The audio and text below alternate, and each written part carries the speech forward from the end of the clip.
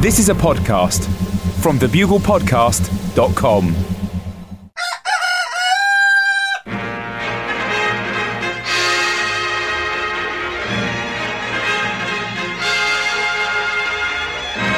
The Bugle, audio newspaper for a visual world.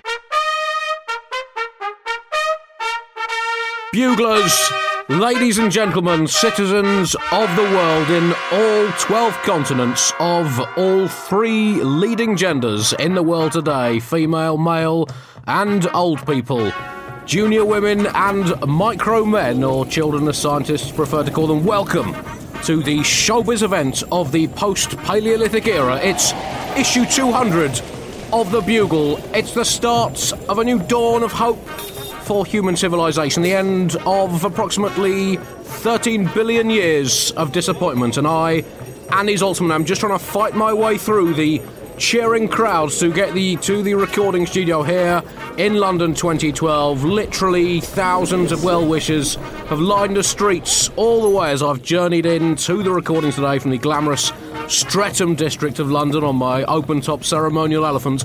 Ordinary people, as well as more important celebrities, including renowned Bugle fans, the Queen, former professional Prime Minister Tony Blair, rock legend and jowl enthusiast Mick Jagger, and of course the remnants of Alexander Graham Bell, who of course made the Bugle possible with his historic invention of the telephone, exhumed and flown in specially for this great day in broadcasting history. He looks very excited for someone who's been dead for 90 years. It's all a little overwhelming for me here. Sorry people, no autographs after the recording. Put your bras away, please. Put your bras, all of them. I'm trying to focus. I've got to satirise stuff here. Bloody paps, let me live my own life. And I imagine, as I fight my way to the door, that there are similar scenes of wild communal jubilation in New York as we cross live to the award-winning star of stage and screen, John Oliver, as he prepares for Bugle 200, this historic showbiz moment. This coffee's nice, Paul. It could do with a extra splash of milk or something. Andy said he was going to be a bit late into the studio. He said his hand was sore from high-fiving. Okay. Sorry about that. Does he have a medic? No, he's self-treats. He'll be here any second. I'm sure he's pretty pumped about today.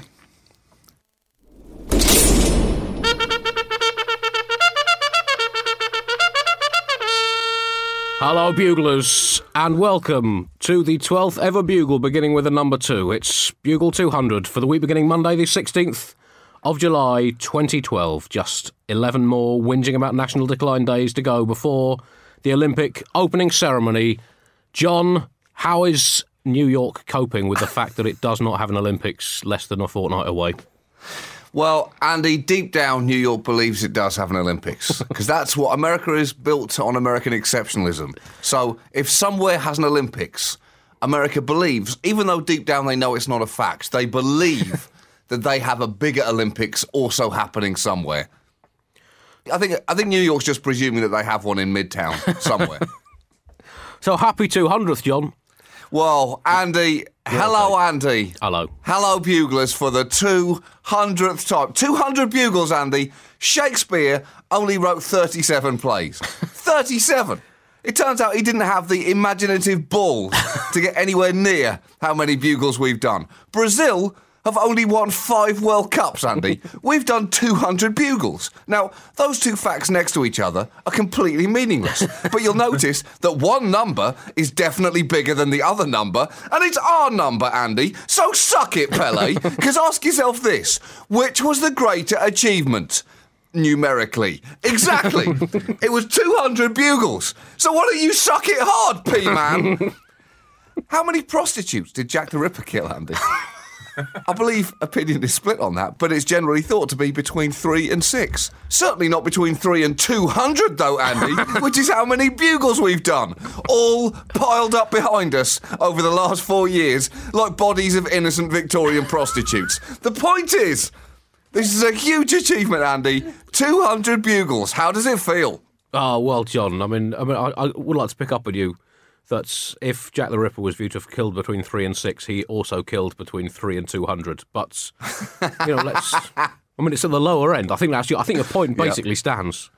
Well, John, I've had the titles of every single bugle tattooed on my back, and, I'm running out of space to the fact that I've been having to work out pretty intensively to try and build up a bit of extra musculature for the next 200 episodes. But as you say, what a large time. This is 100 times more bugles now than instalments of the Bible, and that's including the fake ones. We've now done the same number of bugles as the total of the following: the number of 100-metre gold medals won by Madeleine Albright, the number of live Komodo dragons strangled and eaten by Lyndon B. Johnson at UN meetings to make himself look tough, the number of times former professional moonlander Neil Armstrong slept with renowned nun Mother Teresa. I'm going to have to speed this up. We're only on a total of 1 so far. Also, career-ending neck injury suffered by ex-French Queen Marie Antoinette, 2, and we're moving, plus the number of times Leon Trotsky ever beat Stalin at table tennis. Coincidentally, that one time was the day before he was turfed out of the old Soviet Union, and the lesson of that is, if you're going to showboat in private. We're going to have to speed this up. Plus, the number of times that Jesus said, before answering the question, is that your donkey, sir? And if so, what is it doing stuck up that tree with a helicopter blade gaffer taped to its back? 197 before he finally answered, yes, officer. Sorry, it's a new trick I've been working on that needs a little fine-tuning. Tell you what, if you let me off with a caution, I'll make your missus's caboodles 2 sizes bigger. Deal? 200, John! Bugle 200! Well, honestly, Andy, when I was 3 years old, I never thought I'd do 200 anything, let alone bugles. Because, of course, then I didn't know what a bugle was. I was, as I mentioned, 3 years old. But here's food for thought, Andy. The Queen had 1,000-boat flotilla on the Thames because she'd been on the throne for 60 years without dying once. We've done 200 bugles without dying physically, Andy. So, by my calculations, we are owed a Thames flotilla of over 3,300 boats. But last I checked on the Thames, there just seemed to be a tour boat, a party barge, and what looked to be a dead body floating down the river. What the is going on over there? Well, people have no respect anymore, Joe. No respect. We have had a number of telegrams from famous well-wishers who sadly couldn't be with us today. The UN Secretary-General Ban Ki-moon has written, "Happy bicentenary, Bugle, and thanks for helping toppling all those titbags in North Africa last year. You're very welcome." But Mr. Moon. Hillary Clinton simply says, "You make me feel brand new."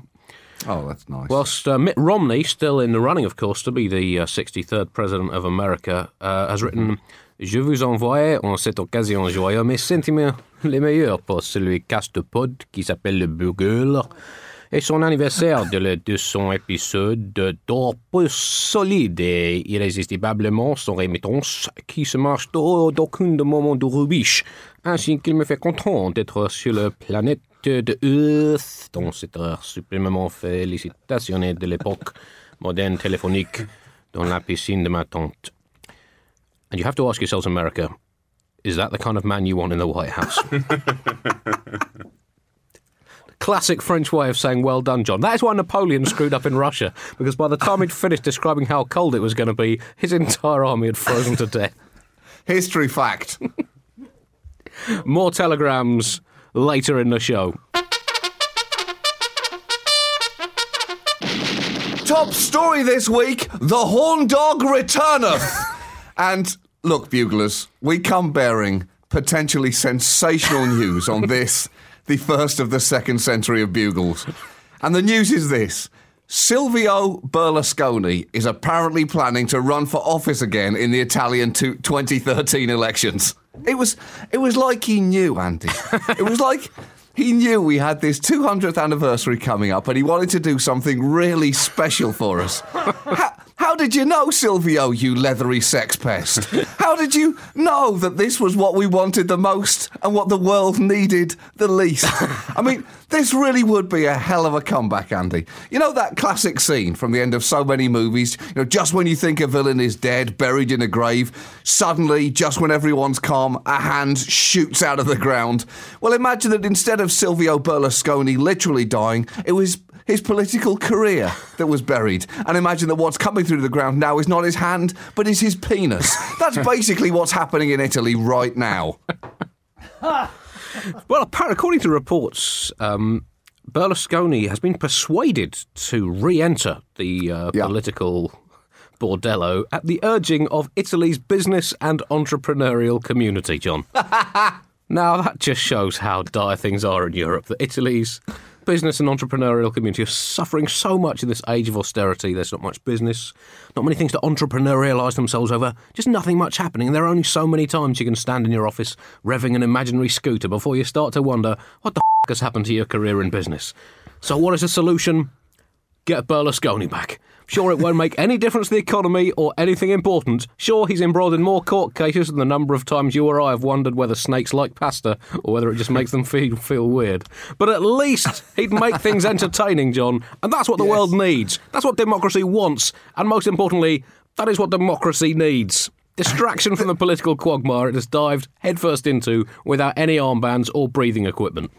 Exactly. So the Corriere della Sera reported that he will run likely in 2013 when Mario Monti has announced that he will step down. And it should be an interesting campaign because Berlusconi's speeches to the country are going to have generally the same tone that he's had to repeatedly use in speeches to his wife over the years.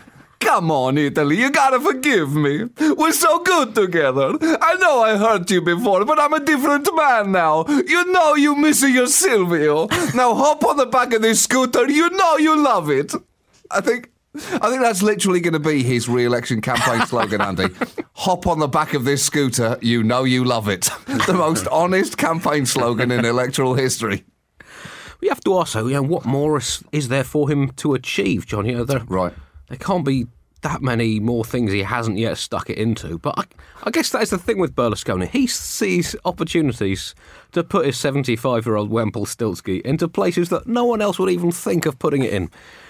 The New York Times came up with this rather delightful understatement. They said that personal weaknesses tainted his premiership with scandal. Tainted? Yes. Tainted, John. Is that tainted in the way that Michelangelo tainted the Sistine Chapel with his paintbrush? Tainted like the summer of 1916 in the Somme area was tainted by a bit of battle? Tainted maybe as the Titanic's luxurious voyage to New York was tainted by a minor contretemps with little Johnny Iceberg? And as for scandals, John, well, he's had more scandals than a dyslexic shoe shop owner. Is this on? Unfortunately. Is this on? It is impossible to forget what kind of man you're dealing with Berlusconi and the baggage that comes with the big B, because the reminders are everywhere, and not just in the upcoming court records of numerous Italian judges. Because Berlusconi, when I was reading about this story on a news website, they had a sidebar linking to any related stories, and the sidebar read exactly like this: related story: women simulated sex with statue at Berlusconi party. Related story: stripper nuns danced for Berlusconi, trial told. Related story: judges consider Berlusconi bribery charges. Related story: map Italy. That was it. That was it.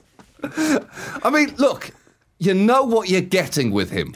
That's the beauty. And Berlusconi was, of course, Premier of Italy 3 times and still currently faces criminal charges in at least 2 trials. And you might think, there's no way that Italy are going to take him back. But I'm really not so sure, because I was just in Italy, Andy, on vacation, and they do not seem to like Mario Monti one bit there. He is the caring but dour stepdad in the cardigan that they have absolutely no interest in listening to, especially when their real dad is outside in a sports car, honking the horn and promising to take them to go and buy flick knives. Monti is all about fiscal responsibility, Andy, and Italians are all about scooters. So they just fundamentally don't have much in common. And incidentally, just in case you're wondering how seriously Italy is taking its responsibility to impose austerity measures and make large-scale cuts to their economy at the moment, I was in my hotel in Rome late one night, and I stumbled on Italy's most serious political talk show. It was a group of handsome men in suits talking animatedly in Italian and also with their hands about the proposed austerity measures. They were talking very fast, and I couldn't follow exactly what they were saying until one man brought out from behind his chair an enormous pair of 5-foot joke scissors and started waggling them around and everyone burst out laughing. Now, I don't know what they were saying, Andy, but I think they were implying that the concept of fiscal responsibility is extremely funny. And I think we need to put this in context, John. I mean, you listed all the things Berlusconi has been involved in. He's not so much fought the law, as been involved in an abusive, dysfunctional relationship with the law in which both parties clearly hate each other. But a recent poll showed that without Berlusconi, the Peoples of Liberty Party, which is a name for a political party that should set alarm bells ringing big time, without Berlusconi as leader, currently polling 10%. With Berlusconi as leader, they would be polling 28%, John. That shows you, not only has that political party laid its cards on the table, but the people of Italy have laid their cards on the table. And by cards, I mean genitals. And I guess the conclusions that we can draw from this story are as follows. 1, democracy doesn't work. 2, as discussed recently on the Bugle, if you leave a man unattended in a locked shed with a plugged-in George Foreman grill, at some point he will clamp his testicles in that grill, just for the hell of it. It's as true politically as economically. And 3, Italy is nostalgic for the days of ancient Rome when it ruled the world, and its leaders were not afraid to use their penises in ways that most modern leaders generally shy away from. Well, now for this 200th episode special, we're delighted to be joined by a man who played a key role in the development of the Bugle, our former producer, Tom, who did produce most of the first 108 Bugles before fleeing the hemisphere. Tom, great to have you back on the show. Hello, Andy. Hello, Buglers. F*** you, Chris. F*** you, Tom. Oh, zing. That's going to Oh, hello, Tom. How's Australia? How's being upside down? I'm not going to lie to you. The blood in my head upside down is really starting to hurt. That living on Greenwich Mean Time is really doing me mentally in not very well. Falling to bits, really. Well, that's what people go to Australia for, isn't it? Pretty much, yes. Australia, of course, a nation in mourning after their cricket team was humiliated by England. I mean, have there been protests on the streets, Tom? No, they're coming to terms with as well being shit at cricket, they're shit at tennis, as Wimbledon proved. They're getting shit at cycling, as Cadell Evans is getting beaten by Bradley Wiggins, and they're about to be beaten in the Olympics by Britain.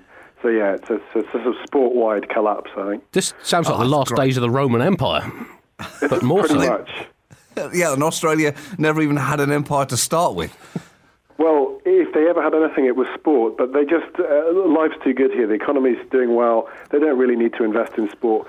Britain, as they point out, have nothing else but sport. So That is 100% true. Yeah, but you know, who's getting their priorities right here? I mean, economies come and go, but sports is immortal.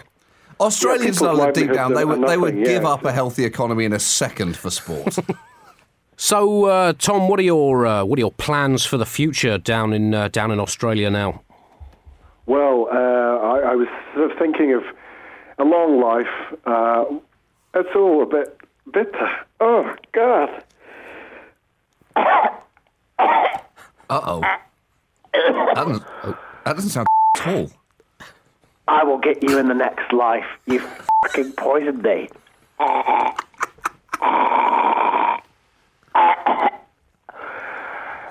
Send your condolences to @RightEye on Twitter.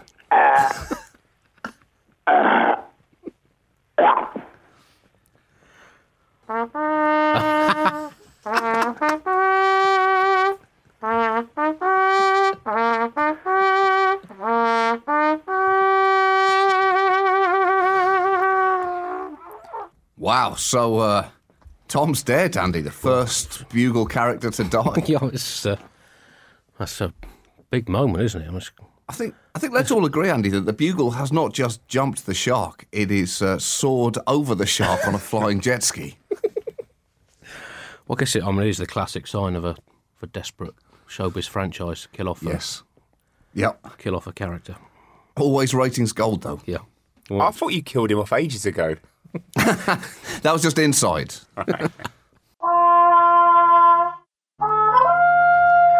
Who killed producer Tom Wright?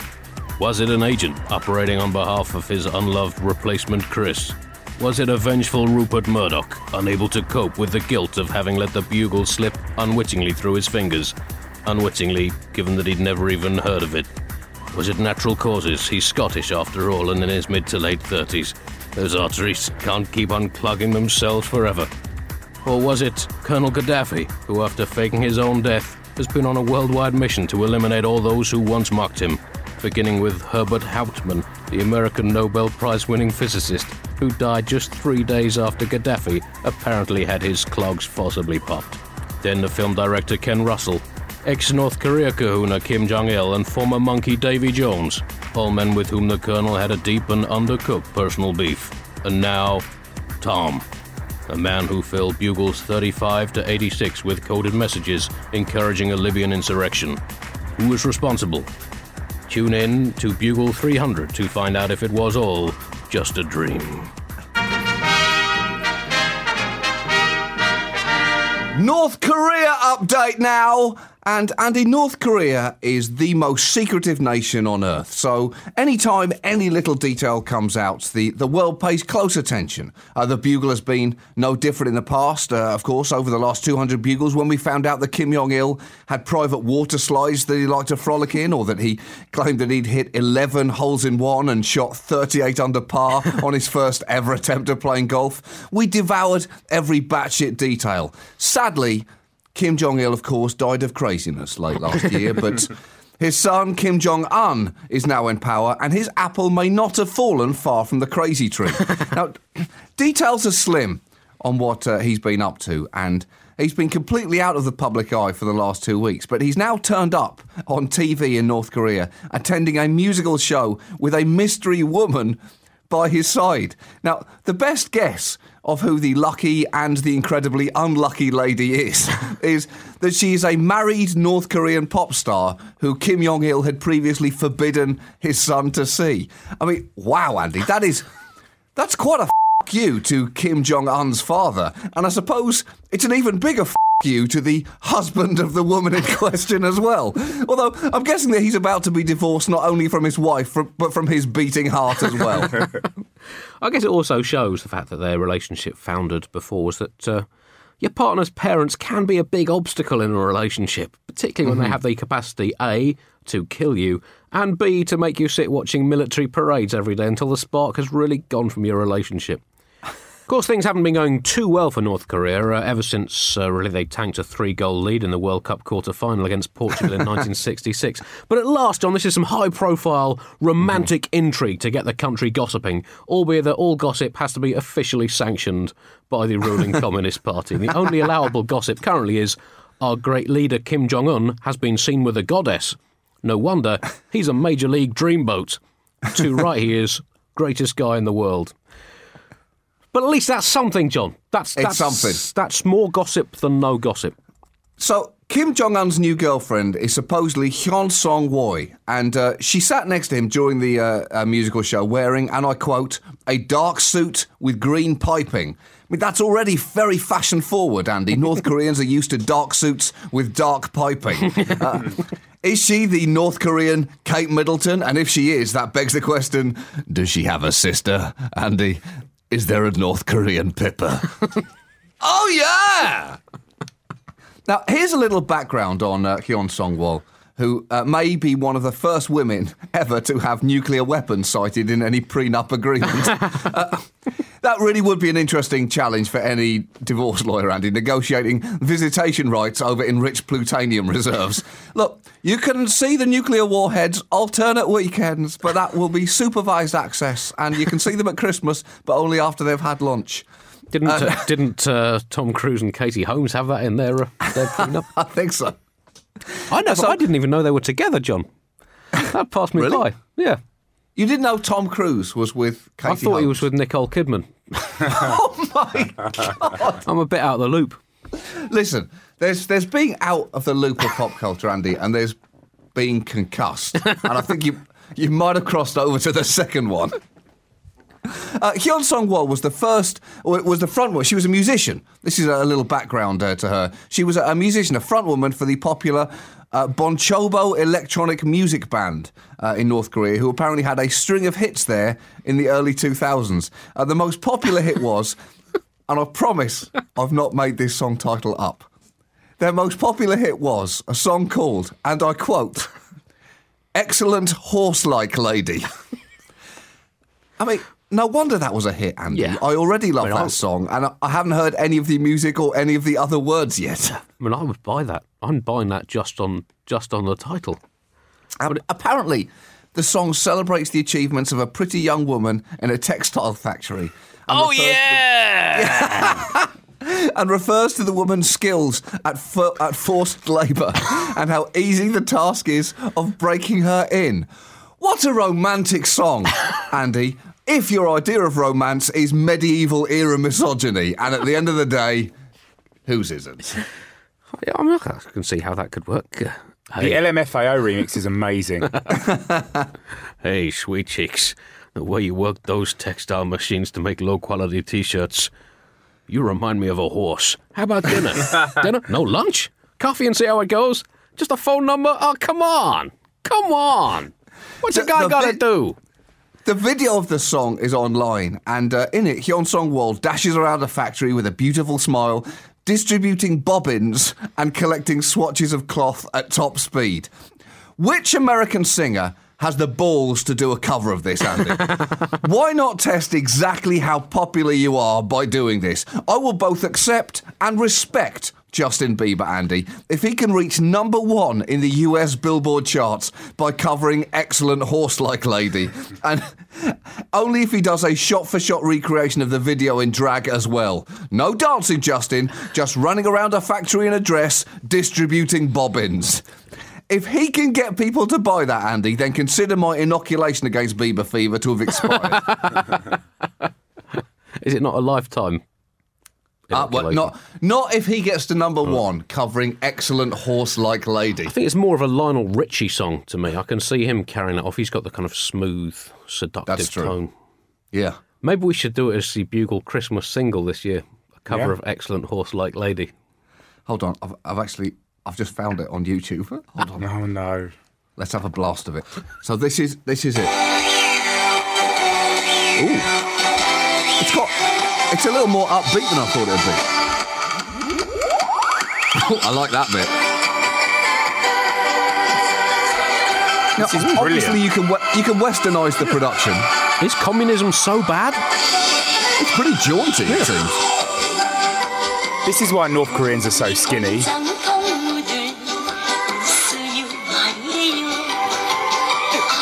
It's a very upbeat song about a woman whose spirit has been completely crushed by the state. I guess that's the point. Well, that's a lovely little taster. Yeah. I mean, I can see that. I can see that being a big hit. I'm telling you, Andy, put a guitar solo in there from Slash and a rap break from Exhibit, and you have got a hit on your hands.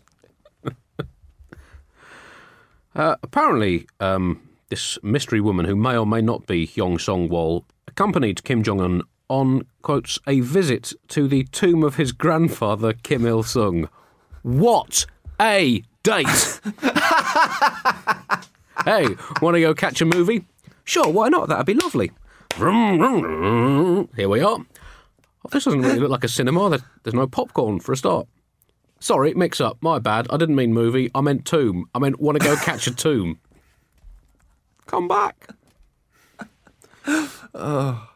Mind you, I'm not in a position to talk. I took a girl to see Gillingham Football Club play out a 0-0 draw away at Wrexham, John, standing on the terraces of the racecourse ground in the middle of winter in freezing fog. And that Mr. girl, Lover. that girl was so impressed that she later bore my seed.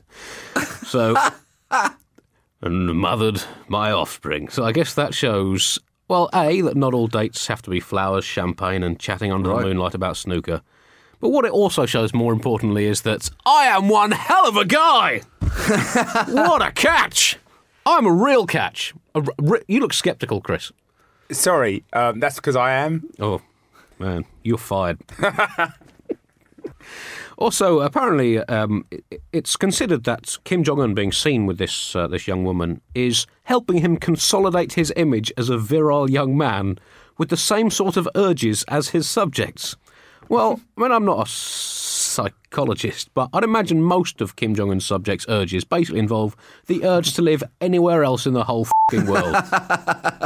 Apart from London during the Olympics, which might as well be bloody Pyongyang the way they're doing it, eh? Where's my free tickets to see a man fire a gun at a plate? Isn't it my Olympics too? Amongst the other contenders for the mystery woman are Condoleezza Rice, who fits the romantic bill, single woman, probably looking to settle down after years doing a really tough job. Rice would also provide a much-needed bridge between North Korean communists and US Republicans. However, she is known to dislike despots and over-choreographed state-run parades. Could it be actress Kim Cattrall? Eager for a career spike in the post-Sex and the City years, Cattrall's agent has reported that she's already turned down offers to be the ceremonial wife of Joseph Kabila, President of the Democratic Republic of Congo, as well as the current Spanish Prime Minister Mariano Rajoy, and also ex-tennis player Lindsay Davenport, who, though happily married, the 6'3" former Wimbledon champion, would literally be huge in North Korea and will also probably win quite a few more titles on the North Korean tennis circuit. So I guess we'll just have to wait and find out who she really is. A few more telegrams just coming in on this 200th Bugle, and in fact not all of them are complimentary entirely. This one comes from baseball star Squirrel Fonsilico, currently playing for the San Jose Hosepipes in the minor leagues. He says, I hate the Bugle so much that I always imagine John Oliver's or Andy Zoltzman's face on the ball as it flies towards me to give me a greater incentive to hit it. Wow. Fair enough. Tiger Woods does a very similar thing, but it's film star Lee Marvin's face that he imagines. No one really knows why, but he certainly hates the song I Was Born Under a Wandering Star. Big time. This comes in from Barack Obama. Congratulations. The Bugle has been a constant companion throughout my term in office, shedding light into the darkness, soothing me in times of trouble, reassuring me that I am doing things right. I know the Bugle is always there for me, and the Bugle has always been a wonderful mother to our two lovely children. Sorry, a bit of a misunderstanding. How the hell did she get that nickname? How did that happen?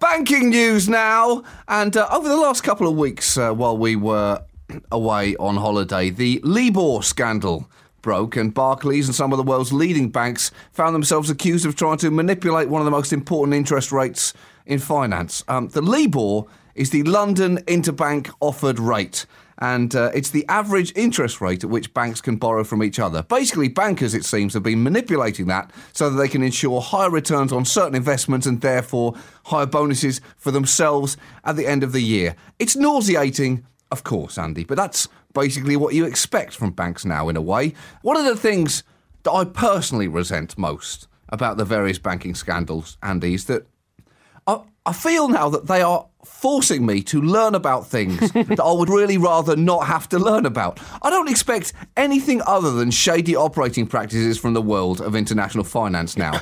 But when I was researching the Libor a few days ago, I suddenly got this overwhelming anger bubbling up inside me of, look what you f***ers are making me do. I don't want to know what the Libor is. I shouldn't have to know what the Libor is. And now you're making me find out. You are educating me by osmosis with your arseholery, and I do not like it at all.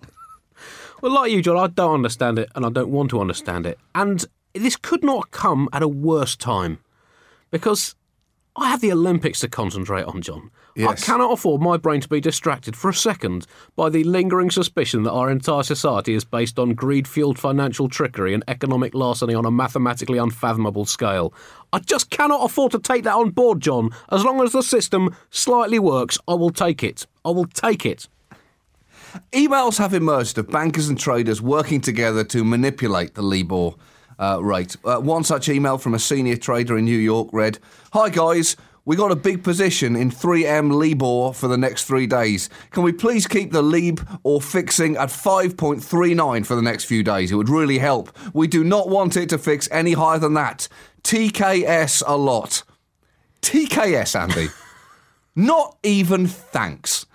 They couldn't even be bothered to type the extra 3 fucking letters that would complete that word accurately. You can't even type out the word thanks in full to show gratitude to someone who is illegally helping you to manipulate the world's markets to your own greedy ends. Andy, they are CNTS. All of them. Total CNTSs. By which I mean, they are Andy. I'm going to take the time to say that word in full because, frankly, they are worth it.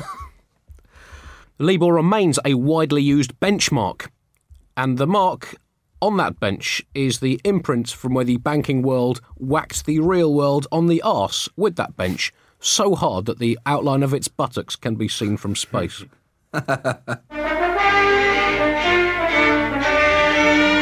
Bugle feature section now, and Olympigeddon. John, as we record, it is 2 weeks today until the opening ceremony. I can't wait. Of the Olympics. I can't wait that long, Andy. Well, I can't wait. We need this. We need the Olympics sooner than that. Of course. Well, you know, that is definitely Libor scandal, another massacre in Syria. We need the Olympics to take us by the hand, anaesthetise us, and ask us to count down from 10 until we slip into the blissful dream state of sport. And things are really hotting up, John, with just 2 weeks to go. If there's one thing that you associate with the Olympic Games, well, it would have to be missiles on roofs, speculatively hoping to shoot down enemy aircraft over built-up areas, whilst thousands of highly trained soldiers rifle through people's handbags to make sure they're not carrying the wrong make of water, whilst thinking, well, it's not what I trained for, but I guess it's more fun than the Battle of Passchendaele. And London is delivering on those dreams, John, and delivering hard. It's this week. It turned out that the security firm responsible for a lot of the security at the Olympics did not have enough people to be at all secure. Basically, one of the private firms contracted to stop Osama bin Laden trying to enter the modern pentathlon from beyond the grave admitted they hadn't trained enough staff for the job at hand. And they admitted this, John, with 2 and a bit weeks to go until the Olympics. Yeah. Fair play. You've got to peak for the Olympics, John. You cannot. That's right. You can't let these things out too early. And so the military is being drafted in, and the reaction, as you would expect, has been phenomenal here, John. There seems to be equal number of people in this country desperate for the Olympics to go well and desperate for it to go as badly as possible to prove how great or useless Britain is as a nation because they love sport or hate other people enjoying themselves. We are an odd country, John, an odd country, and this Olympic volcano rumbling to a crescendo, and beneath the surface there are rival magma chambers of enthusiasm and cynicism waiting to erupt. It's as you alluded to as well, there has also been the official go-ahead now to place high-velocity missile launchers on the top of residential tower blocks in London to shoot down any potential terrorist aircraft, or, if not terrorist aircraft, then at least any rogue skeets that have been missed by Olympic shooters. And that really would be phenomenal, Andy. If an Olympic rifleman yelled pull, a clay pigeon shot across the sky, and a surface-to-air missile suddenly flew across the arena and blew it apart. So, for the Olympics, Bugler, some very exciting news on this 200th episode. I will be doing, hopefully, daily micro-bugles from London that will go out on the Bugle podcast feed with all the latest lies and misinformation about the world's biggest sporting event. So do tune in for them. Sport, it's going to be an overload of sport, John. I've got a lot of tickets to stuff.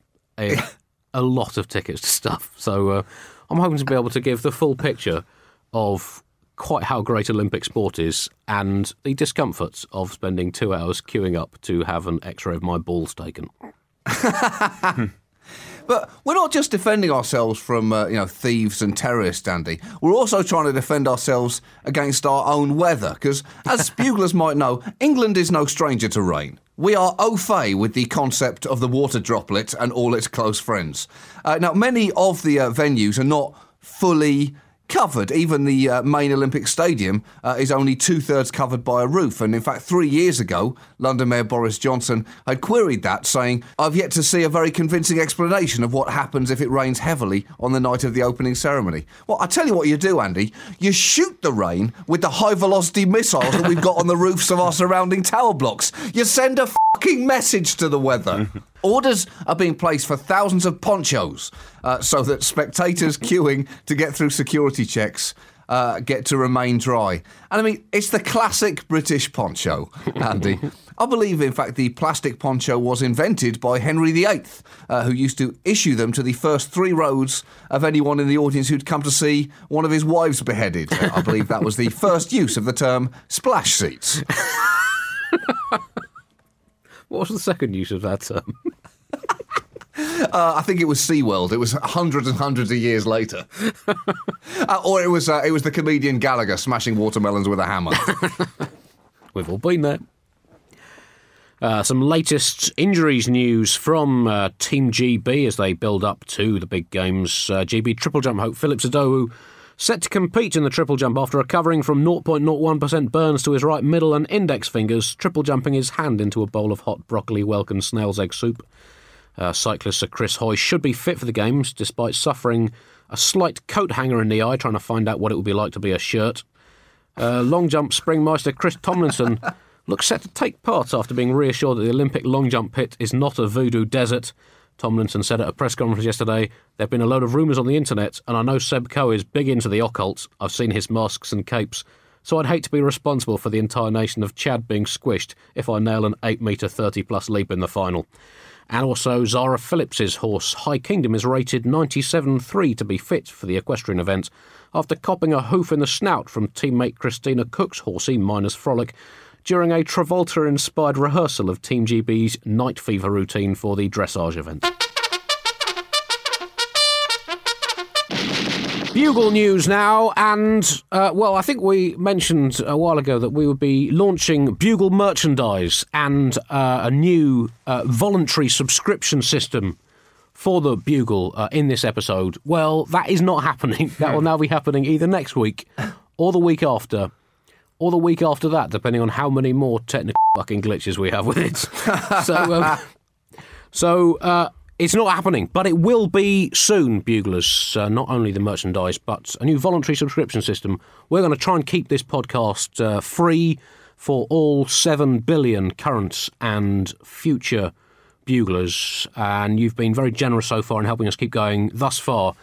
So we're setting up basically a voluntary subs system so you can basically pay if you want to pay for the Bugle. If the Bugle is worth anything to you, then you can pay anything between 1 cent a month and $1 billion a month. It is entirely up to you. That system will be up within a couple of weeks, and then we'll see how that pans out for the long-term future of the Bugle in its 3rd century.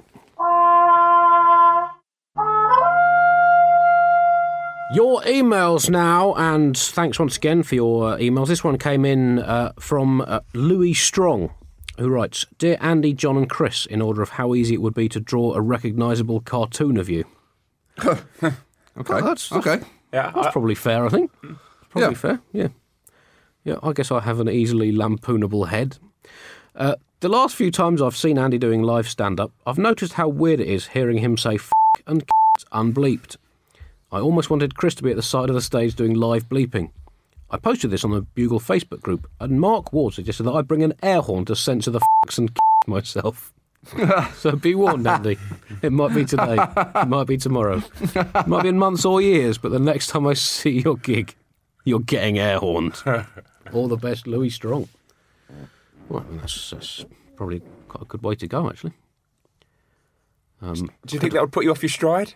Possibly. I could have done with a few air horns in that gig in Lytham. I think it might have killed off some of the audience. And this one comes in from Beth in Cambridge.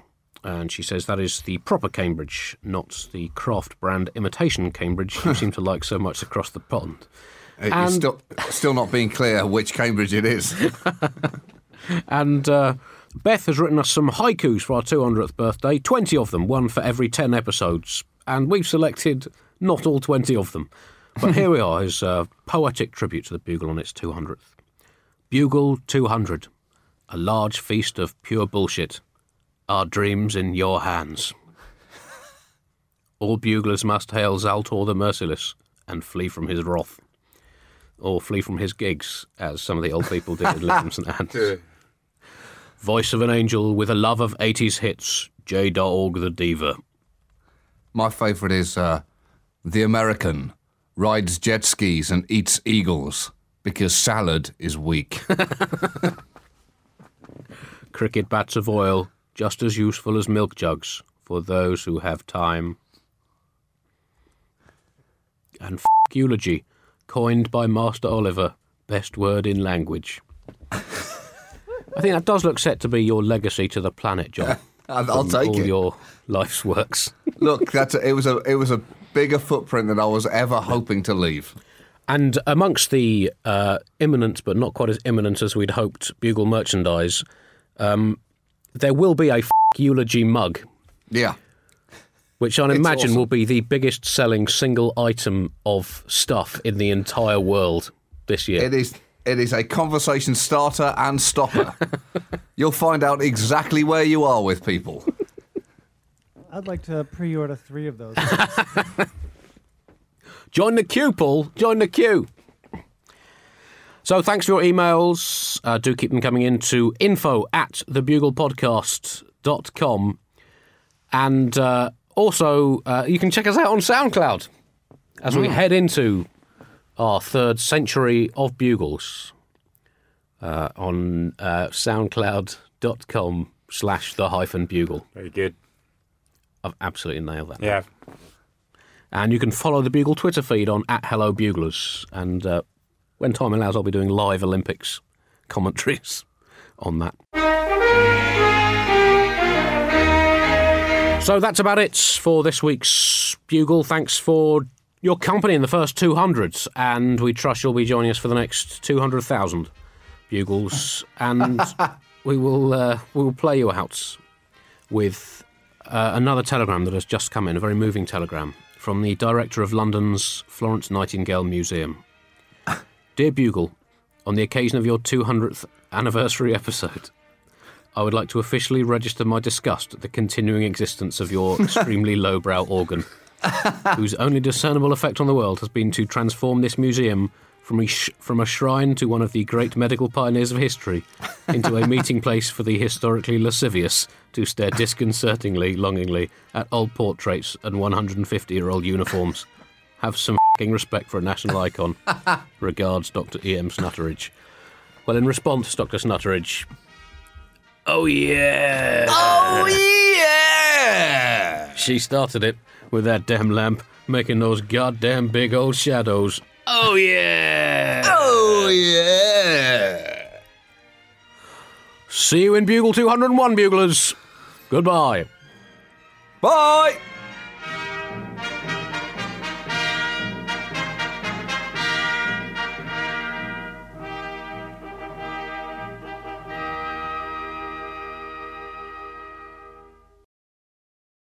Don't with me.